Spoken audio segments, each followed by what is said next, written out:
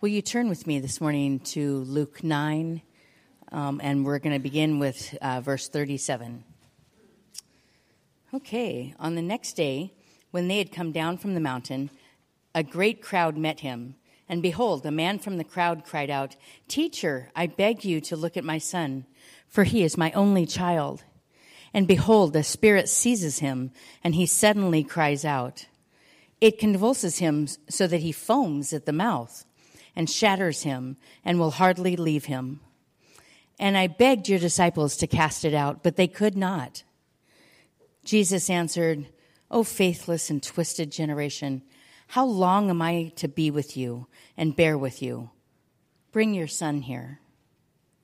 While he was coming, the demon threw him to the ground and convulsed him. But Jesus rebuked the unclean spirit and healed the boy and gave him back to his father. And all were astonished at the majesty of God. But while they were all marveling at everything he was doing, Jesus said to his disciples, "Let these words sink into your ears. The Son of Man is about to be delivered into the hands of men." But they did not understand this saying, and it was concealed from them, so that they might not perceive it. And they were afraid to ask him about this saying. An argument arose among them as to which of them was the greatest. So typical of man. But Jesus, knowing the reasoning of their hearts, took a child and put him by his side and said to them, "Whoever receives this child in my name receives me. And whoever receives me receives him who sent me. For he who is least among you all is the one who is great." John answered, "Master, we saw someone casting out demons in your name, and we tried to stop him because he does not follow with us." But Jesus said to him, "Do not stop him, for the one who is not against you is for you." This is the word of the Lord. Thanks, Pam. Well, we are kind of wrapping up this first section of the Gospel of Luke. The book transitions here in chapter 9 as the Galilean ministry is finished, and they will head on towards Jerusalem as Jesus will prepare the disciples for one more year on the way to the cross. But as we look at this story this morning, it reminds us that unfinished business is still out there. One of the greatest stressors, I think, well, for me, maybe for you too, or for all people, is when you've got some unfinished business, something you need to get done. Maybe you're a student, junior high, high school, or college, and you've got a paper that you need to get done, and the weekend's coming, and it's due on Monday, and you just had to go to bed stressed, not having it finished. That's hard. Or you've got a DIY project at home, and you just can't seem to wrap it up. That unfinished business is hanging out there. It's stressful. Or you got a project at work that's due Monday and Friday ends, and you wanted to get it done, but now it's going to go into the weekend. No one likes leaving unfinished business out there, do they? No one. But as it comes to discipleship, apprenticing with Jesus, we are unfinished as well. We're not finished yet. But I think sometimes we can get lulled into into the life of spiritual slumber or sleep, thinking that we're pretty close to done baking. Like I'm kind of almost there. Like we're ready to come out of the oven, a full-grown disciple. But actually, I would like microwave discipleship, wouldn't you? Just push the button, and 30 seconds later, a mature disciple pops out. But that's not how life works. In fact, I think our natural prideful default is not to drift towards holiness. D.A. Carson said that, a free church guy, evangelical free church. He said, no one drifts towards holiness. And in the same token, I think we can say no one drifts towards spiritual maturity. But I think we drift the other way, and we've all felt it, different seasons of life. Maybe you're in one today. You've drifted towards spiritual slumber, and your maturity has kind of stopped. That is until a difficult challenge enters your life, right? And you realize, and you're kind of shocked back to reality, wow, I'm maybe not as mature as I thought I was. And that difficult challenge is usually conflict in life. But think of the moments of your life when you were shocked back to reality, that conflict. Maybe we can think of them as opportunities. Everyone thinks they're a mature Christian, if you were a Christian in your early years, until you got married, right? Or until you had kids. I mean, marriage is like, it pretty much reveals to you that, a selfishness comes oozing out of your pores you never thought was there. But then there's a rude wake-up call of children. Nothing reveals that remaining growth and unselfish business of discipleship than having kids. But it doesn't stop in life, right? And even those that maybe don't have kids, you know this. There's a work conflict. And it takes grace to deal with that. Or all of us, every one of us in here, the grace to deal with an aging body as it breaks down. That conflict, those things bring those moments of shocking back to reality. I'm not as mature as I thought. Or the other one, becoming the primary caretaker of your loved one. You see again, I'm not as finished as I thought I was. As hard as these wake-up calls are, these conflicts, I want us this morning to see them as we see it in the disciples' life, that it's a good grace reminder that I am unfinished, because God is saying to us this morning, I began this good work in you. I will finish this work. I'm not done with you. So maybe this morning you're at a moment of crisis, of conflict. Can we look at it this morning as a moment of grace? That God is reminding you, I'm not finished with you.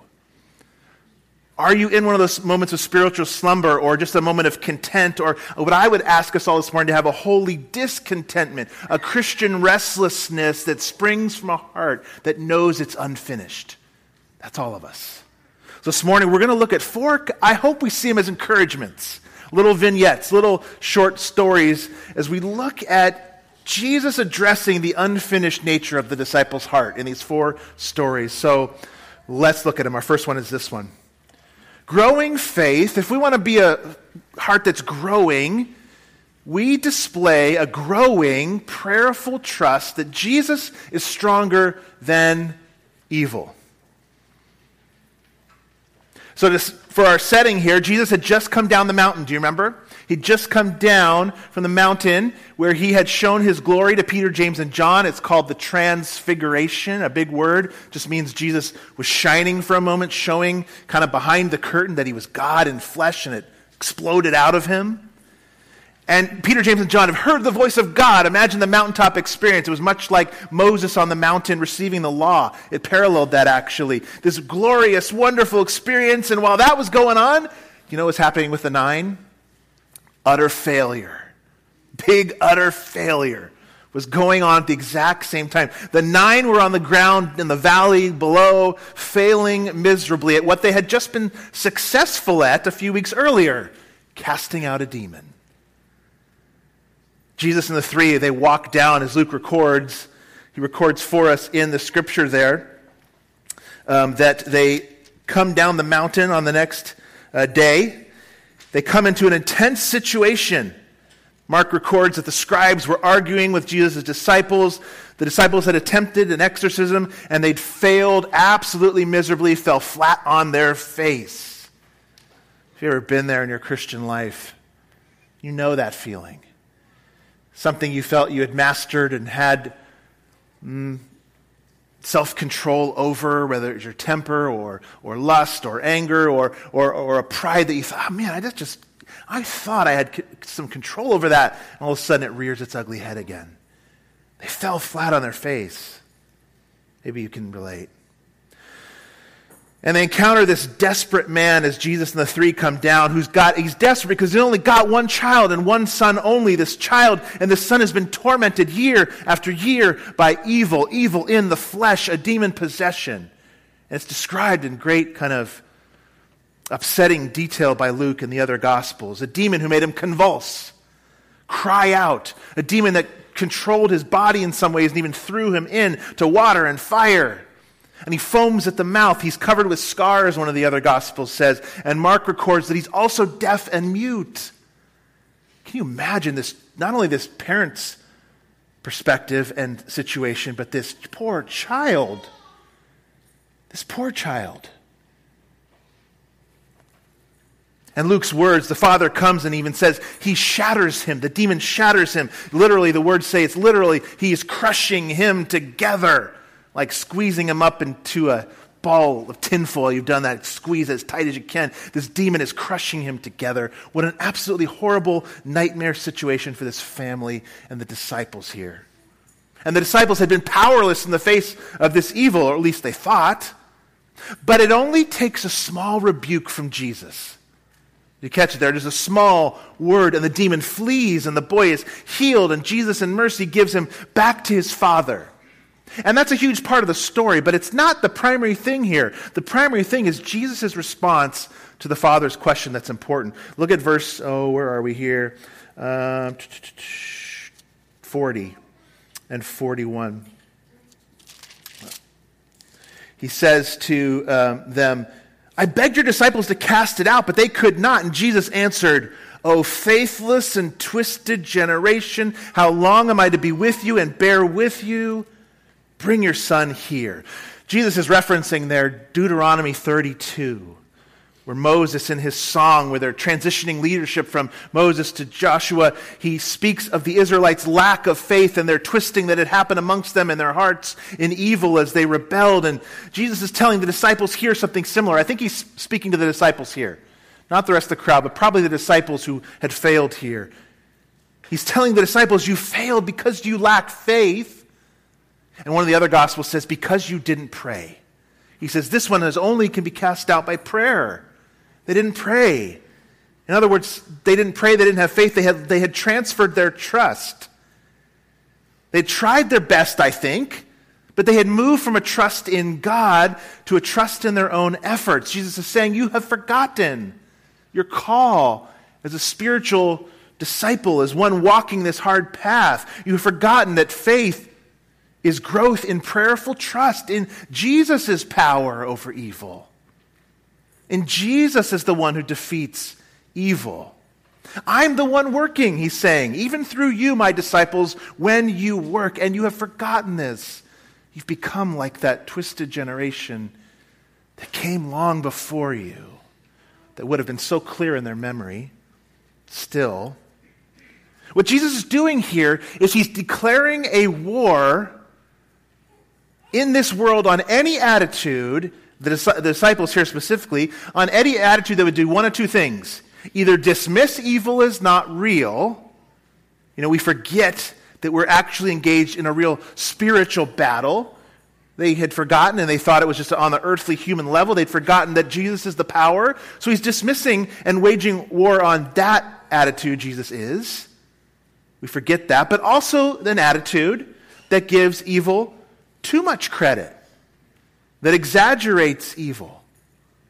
We do that in this world when we say things like, the devil made me do it. Or, hey, I'm only human. That's just the way I am. As if we are helpless in evil's hand. Jesus is reminding us that he is greater than he that is in the world. He's reminding the disciples that. You forget. You've forgotten who you are. And that you and I, the disciples and us included, we have all the resources available to us as Christ's disciples. Here's a few verses to remind us of that truth. If you want to jot a reference down even later to look at them again, but these are good promises. Ephesians 6, finally, be strong in the Lord. You have resources, and in the strength of his might, put on the whole armor of God, that you may be able to stand against the schemes of the devil. Ephesians 6. 2 Peter 1:3. This is one of my favorite verses. I love this verse. His divine power has granted to us some things? No. What? What does it say? All things that pertain to life and godliness through the knowledge of him who called us to his own glory and excellence. What's Peter saying there? He's not saying that, you know what, we're really excited about the resurrection life to come. We are. And there will be things unique about that era and joy and glory that we can't imagine. But Peter's saying, right now, actually, he's given you all things that pertain, that you need, the resources you need to live life and godliness. In the disciples here in their battle against evil. Or this extended passage, Ephesians 1. And what is the immeasurable greatness of his power toward us who believe? There's that faith. According to the working of his great might that he worked in Christ when he raised him from the dead and seated him at his right hand in the heavenly places, far above all rule and authority and power and dominion and above every name that is named, not only in this age, but also in the one to come. and he put all things under his feet. Everything. Not some things, all things. And gave him as head over all things to the church, that's us, which is the body, the fullness of him who fills it all in all. So what's our takeaway from this first little story? This first little interaction with the disciples and Jesus? We have nothing to fear in life. I know there's plenty of ample opportunity, isn't there? And it does happen, and it will happen, those moments of fear or failure as the disciples experienced, or as you've experienced it when you've fallen flat on your face again. But Jesus is saying, you have nothing to fear because we can be active participants by prayer and faith, as he called the disciples to as kingdom citizens, as we represent Jesus, who has all authority, who has all power, who has all dominion, this verse here even says, and that we represent that, the one who stands over all things. So whether you come into contact with a type of evil that is on the level of possession, that kind of real face-to-face evil, or it's just the daily battle against sin in your life, or the conflicts in relationships, growing faith displays a growing prayerful trust that Jesus is stronger than evil. That's what he was reminding the disciples here when they failed. Bold, risky, yet loving, humble, prayer-filled faith. Not a triumphant warrior mentality, because as we see here, people are not our enemy. It's the devil. It's the spiritual enemy. That's the true enemy. We love people as we battle evil in growing, prayerful trust. Let's look at the second one. So not only growing faith, but growing understanding. Growing understanding, as we see in our second vignette, requires thinking, asking, and listening. It's our second encouragement this morning in the second little story. On the heels of the miracle now, they're still here in that setting. Jesus casts out the demon, rebukes it comes out. And all the eyes are marveling at Jesus' majesty, which is really the same word, majesty, that Peter uses when he describes the transfiguration in 2 Peter. He says, we were eyewitnesses of his majesty. So Jesus is showing glory on the mountaintop. He's showing glory down in the plain, wherever he goes. But on the heels of the miracle, Jesus shares hard words about his death again. Why does he keep speaking about this? They must have been thinking. Why does he keep bringing up this death thing? He's the Messiah.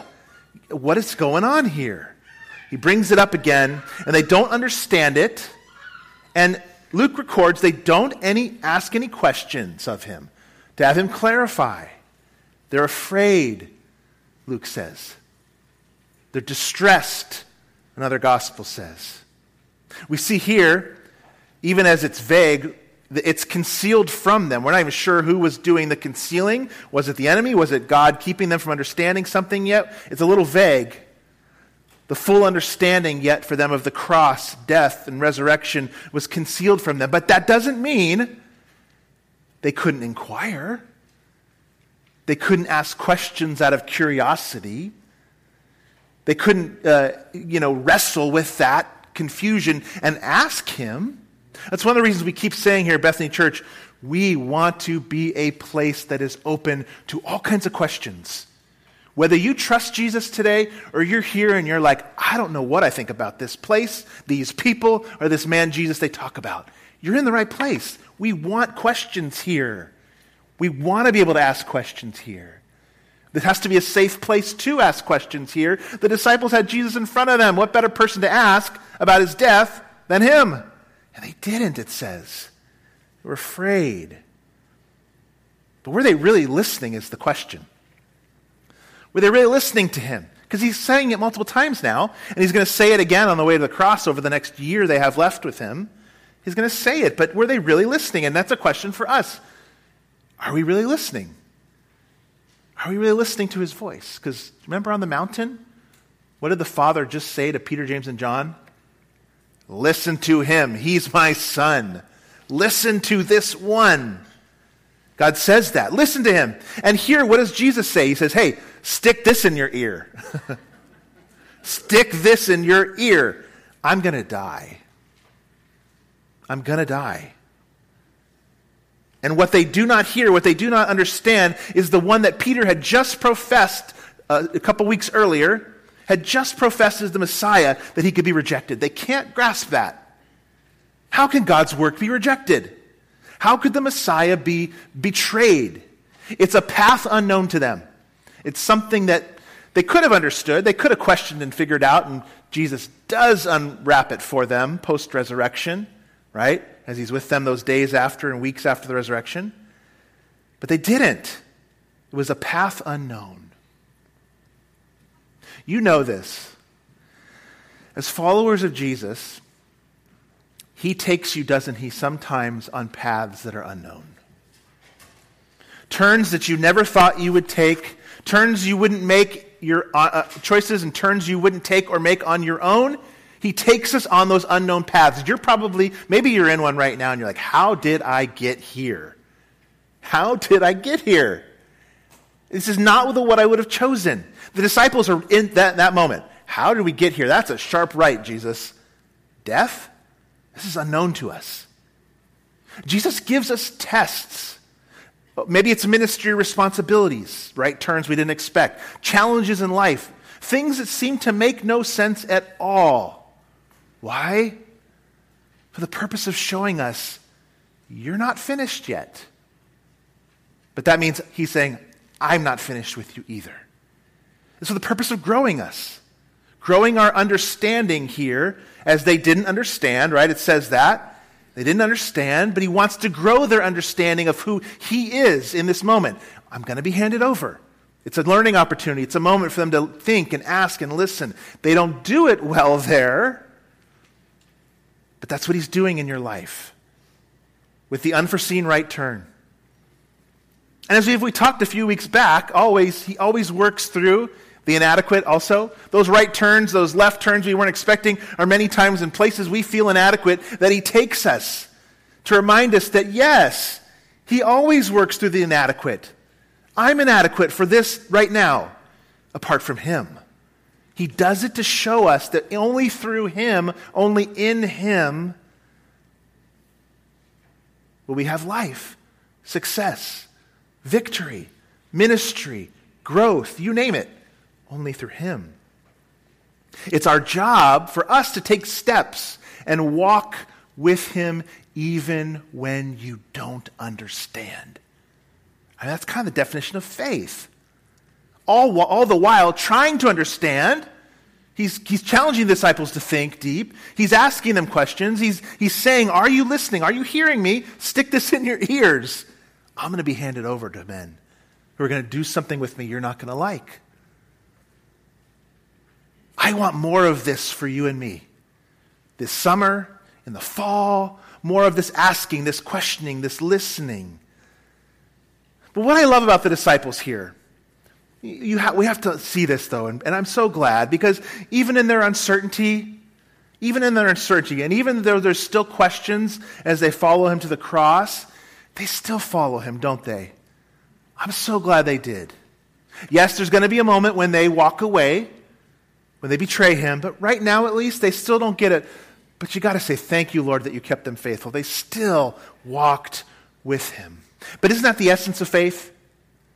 If it was safe all the time or always felt safe, would it really be faith? It wouldn't. It would be by sight, and we'll have that someday. But right now it's faith. So may you and I, as we wrap up the second vignette, may we grow in our understanding that even though we don't always know why he asks us to take that right turn, that we can trust that his hands are underneath us the entire time. Because if they weren't, the disciples would have bailed. 100 times along the way, they would have bailed. So, let it sink into our ears today. Jesus said he will take us on hard paths of suffering, but he is in control. Here's the third one. Third little vignette that's going to encourage us. The disciples are just bam, bam, bam. 4 in a row today. 0 for 4, I guess. That's a bad day at the ballpark. 0 for 4. But that's what they got today. Growing maturity means humbly welcoming the lowest, a child. It's pretty incredible that in our third story now, right after all this has taken place, after Jesus showed his greatness to all of them, that the disciples are found to be childishly arguing about greatness. Who's the greatest? Were Peter, James, and John greater? Hey, we were on the mountain, guys. We can't tell you what we saw because Jesus didn't want us to tell you. We can't tell you, but we saw it. You didn't. Were they greater? Greater because they were the inner circle, the inner three. They had the real Jesus. They knew the real Jesus. Maybe Jesus wanted to keep them closest because you want to keep your weakest disciples closest. I don't know. Maybe. The guy had the greatest potential to screw up. I'm going to bring these three up the mountain with me because I don't want them with the rest of the guys. But you can see how in a group of 12 men that are with Jesus, we know how easy it would be for there to be power plays and jockeying for position and influence. How tempting would that be for all of us if you had the Messiah's ear?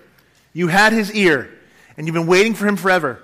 And your people are waiting, and your family back home is waiting for victory and redemption and celebration and freedom.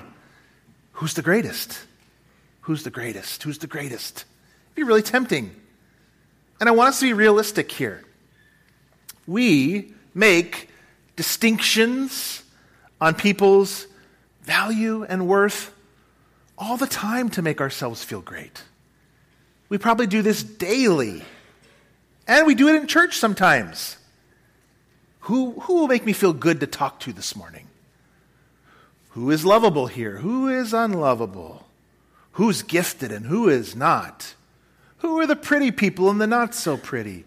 Who are the successes? Who are the failures? Who are the real movers and shakers around this place? This happens everywhere. Every classroom, every school, every business, every home, every church. We're tempted in these ways. We're tempted. But that is the way the kingdom of the world thinks. We're always sizing up people. When we meet somebody new even, you do that. We size them up. We're like, what do I think about this guy? What do I think about her? We size people up. What are his skills? How did he get so good at that? Oh man, she's so funny. I wish I could tell a joke like that. He seems really nice, but I bet he's a jerk at home. We kind of do those things, though. We size people up. And Jesus right here clearly says, this kind of thinking, he says it's childish. How do we know that? He literally places what in front of them? A child. He places a child in front of the disciples. He says, this thinking of greatness and comparing yourself to others to feel good about yourself, that's the way of the world. That's the way of works. That's the way of self-righteousness, self-justification. That's not the gospel way, Jesus says. It's not the way we're going. 2 takeaways for us in this section. Here's the first.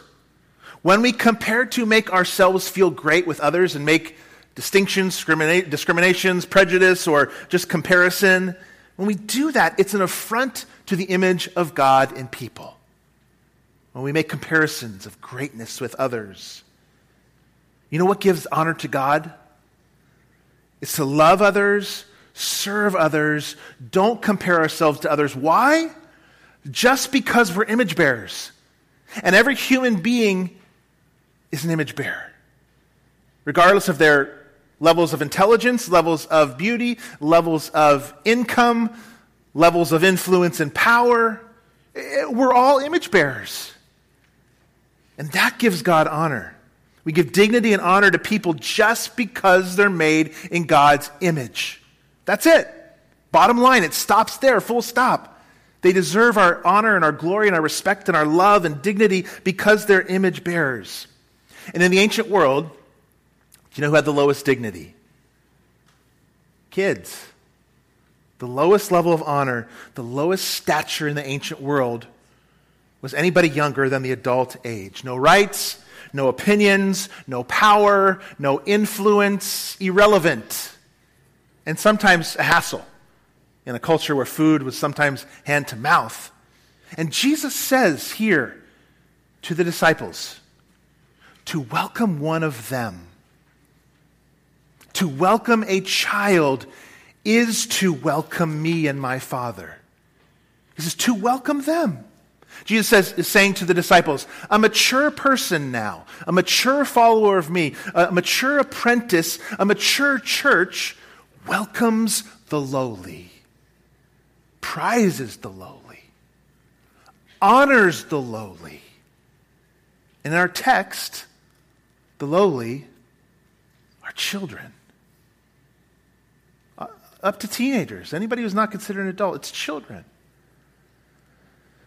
There's much to apply here in the local church setting where we value our children. We value them. Jesus is saying mature Christians invest in the next generation. They welcome them. He's saying it. Maturity is to welcome one like this one, that he set the child in front of them. Mature Christians realize that life is fleeting and power is petty and empty. And what matters is truly the legacy we leave of our faith with the next generation. All that is wrapped up in here as the disciples are saying, well, I'm great. Well, I'm great because of this. Well, I'm great because of this. Jesus says, no, welcoming one like this is greatness. You want to be great? Spend your life welcoming the lowly. But it's hard. It's hard to serve the lowly. There's not much glory in it. There can be irritation. There's not much recognition in it. There's not much earthly reward in it. Ask our teachers, our social workers, our daycare providers, or people that work in special education, that staff. Ask them if there's glory in this kind of work. It's not. I'm sure many of you have heard that Katie Horton is stepping down as our children's director at the end of the summer, and it is the right time for her and her family, and we are respecting her decision 100%. But this gives us a unique opportunity as a church again to contemplate what is our commitment to the next generation as a church. And I don't just mean our kids, I mean our youth as well, that David and Caitlin and others work in. What is our commitment to the next generation? One of the most rewarding things I ever have done in ministry, one of the most rewarding things I've ever done was to teach 3rd and 4th grade Sunday school for like a decade. I wasn't gifted to do it going in. I was inadequate. I didn't know what I was doing. I didn't feel particularly called to work with children. I was available. I was just there. I was at that church.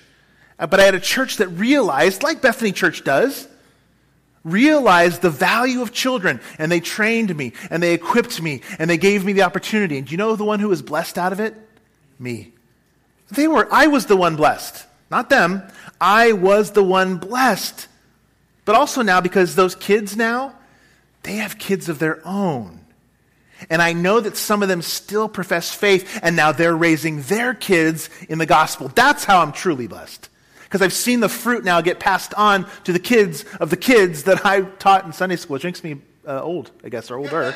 Or getting older, I guess. If now the kids have kids that were in ministry when I started. In the coming months and years, we have done this, Bethany. I know we love our children. I've heard many of you say, I love that there are kids running around the halls of Bethany Church. I love it. But we have to continue to grow, continue to evaluate, continue to see and commit to the next generation at Bethany Church. As Jesus says, a mature church grows in this. A mature person grows in welcoming and raising and befriending the next generation of disciples. Will we welcome the lowest, a child? And that's just not, hey, will you be a body in the classroom? We just need warm bodies there. It's not that. It's about a heart commitment to the next generation. Because if we don't pass on the faith, we disappear. And not just in our church, we need to think outside of that. If we don't pass on the faith to that next generation, we disappear in a matter of 10 or 15 years. We've got to continue to think about that. It's a heart commitment to the next generation. What do we say here at Bethany Church when we dedicate children? Do you know? Now, we of course ask the parents to say something, But we also ask the church to say something. Do you remember, you've probably said it out loud together as a church. It's popping up on the screen. We say this about that moment. And I ask you, when we do it, do you, the family of Bethany Church, recognize that these children, and they're not your biological children when they're up here, they might be your spiritual children. Think of that opportunity. Do you recognize that these children have been placed in our community by God, and do you covenant together with these parents? Because it's primarily, first, the parents' responsibility to disciple their children. But we partner as a church to live godly lives before our children, asking God to use our lives. And it could be in a million different ways. Some of you have loved our kids, not just by Sunday school teaching, some of you have done that, but other ways too. Cards and hellos with our kids and how's school going and so many ways you can love. Can I pray for you today? Have you ever prayed for one of the kids in the gathering place after church? How would that blow them away? That would blow them away if an adult that was chatting with them and asking about their life said, you know what, can I pray that you finish the school year well? It would blow them away. But how simple is that? That's such a simple, low-hanging fruit for all of us we could do. Use our lives in the gospel to bring them to salvation. There's a man named Christian Smith who has done long studies, and he's followed the lives of, it's hundreds of children from childhood into young adulthood, and they're probably in their 30s now, late 30s. He's followed them along the way, and he's interviewed them multiple times, and one of the primary markers he has found for a child who grows up in the church and the faith to stay in the church. Do you know what one of the primary markers is? One of the primary markers, apart from their parents getting them there, which is number one, maybe number one, but like number two, was that they had a relationship with another adult in the church who was not their parent, who lived out their faith in front of that child. The number two marker for children staying in the faith is right behind the parents. It's other adults who live their faith in front of them, who befriend them, and see a real robust faith lived out. So can you have an impact if they're not your biological child in the church? You better believe it. Christian Smith says you're second, right behind parents, are other adults. Let's keep thinking about that, Bethany Church, because we got a generation that's hungry, that wants to see you live out their faith, or your faith, and support them in it. Let's look at our fourth vignette to finish. We close with a little challenge as I head out on sabbatical. I thought the Lord placed this passage here for us so perfectly, it couldn't have been more perfect. The disciples in this final vignette attempt to stop someone from ministering because he is not one of the elite disciples. Look at verse 49 with me. They said, John answered, Master, we saw someone casting out demons in your name, and we tried to stop him because he doesn't follow with us. He's not one of us. And Jesus says, hey, if he's for me, he's for you.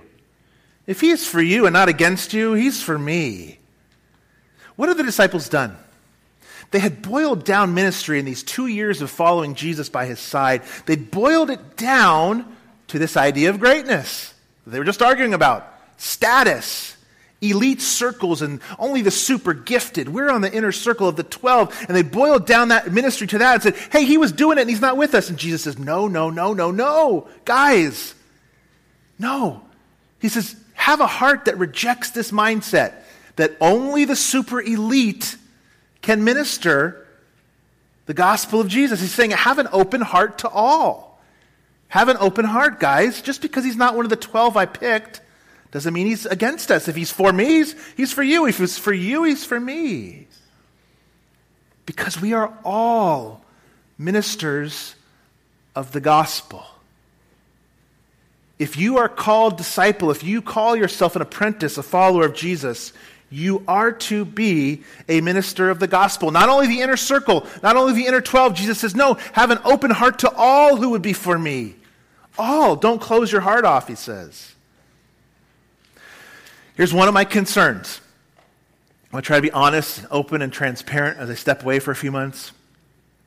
One of my concerns for this summer is that as I step away for 3 months, An attitude could creep in, possibly, I'm just saying possibly, an attitude could possibly creep in that this is like a throwaway summer. Or, well, the real spiritual work is going to slow down if our shepherd is gone. As we've seen this morning, what do we first know? Jesus has unfinished business here with not only our church, but every disciple who's ever lived and who's alive now. We are not finished. We're not finished. Let me tell you what Jesus is saying here in this passage. He is saying that no one, present company included, no one is indispensable. No one. No one is indispensable. That's me included as I head out on sabbatical. Let me tell you why. Because number one, ministry is not for the select few. Jesus says to them here, if he's for us, get out of his way. Let him do ministry kingdom work. But number two, I know this. Who is the true shepherd of Bethany Church?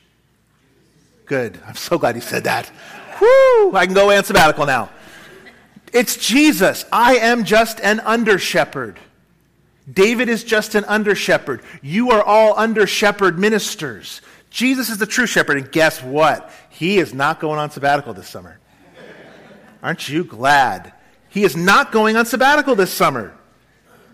I get it will feel different with our family gone. That's okay, because I think that means we love you and you love us. I get that it's going to feel different. I get that. But each week as we gather, there's going to be familiar faces up here that you know. Men who know you, men who love you, opening God's word with you. And if he is for you, he's what? Not against you. Jesus said to the disciples, if he's for you, get out of his way. Let him do the work God's called him to do in that moment. If he's for you, he's not against you. No one's indispensable. These men are going to open the same word I open as they bring the book of 1 Peter, as David takes a big chunk to start it, the first 4 or 5 next week. So, what do? Support them with your presence, because the mission will move forward in my absence, because Jesus is not on sabbatical. So be here, support them. Put on that great facial screensaver we talked about in 6 Steps to Loving Your Church, to our growth groups. What's your facial screensaver as David preaches next week? Let him be absolutely overjoyed that he gets to stand up here and you guys are hungry. Like, bring it, David. Right?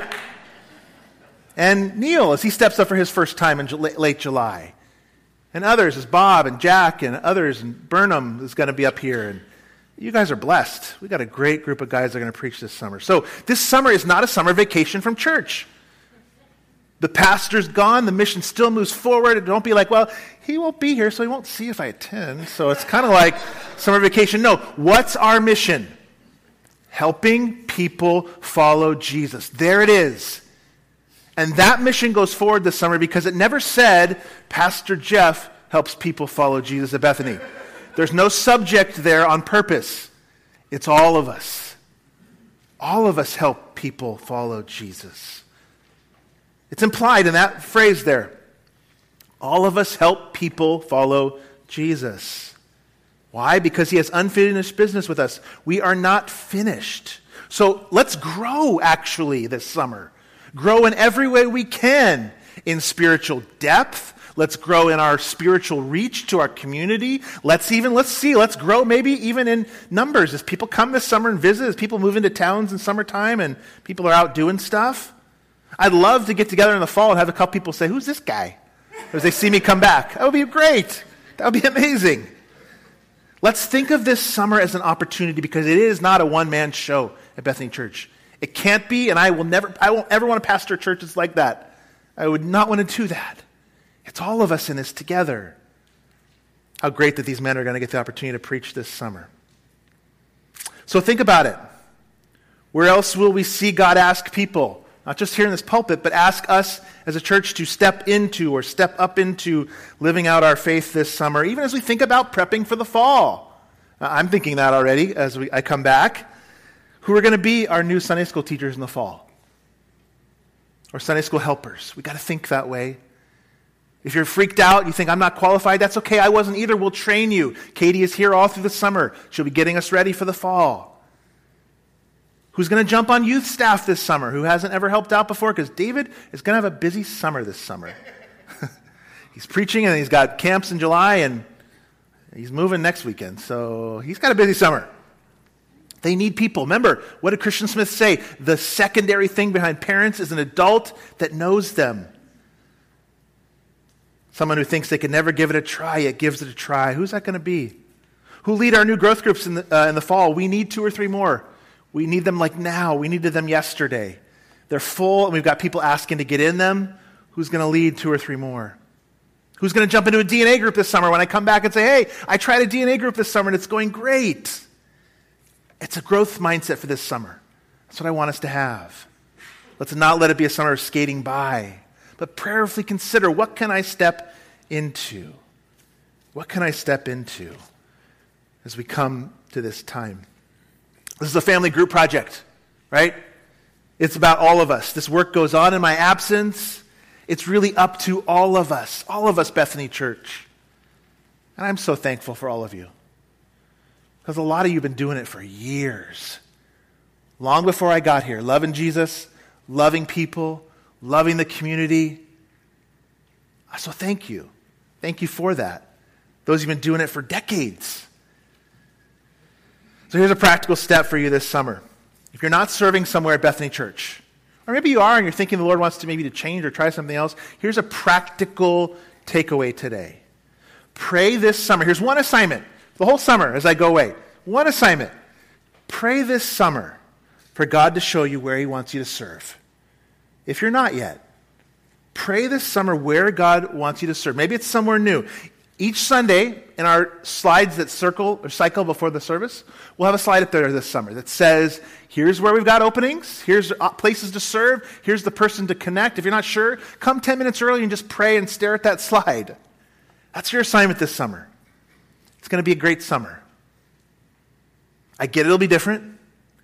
Remember, our lead pastor, Jesus, is not on sabbatical this summer. We've got a great elder board and a great staff and great people here.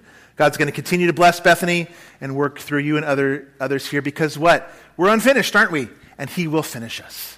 He will. Well, as we close today, we're going to sing a couple songs, but our elders, and I'm so grateful for this, they've asked if they could pray for Robin and I as we head out this summer. And so I think Bob Yoder, one of our elders, and if any others are here, are going to come on up, and Robin's going to come up with me. And I'm just so grateful that they were willing to do that, not only to bless us with this sabbatical, but just to pray and bless our time. And so Bob's here and some other guys, and yeah. Why don't we have Evangeline come up here as well? Come on. We'll pray for the whole family.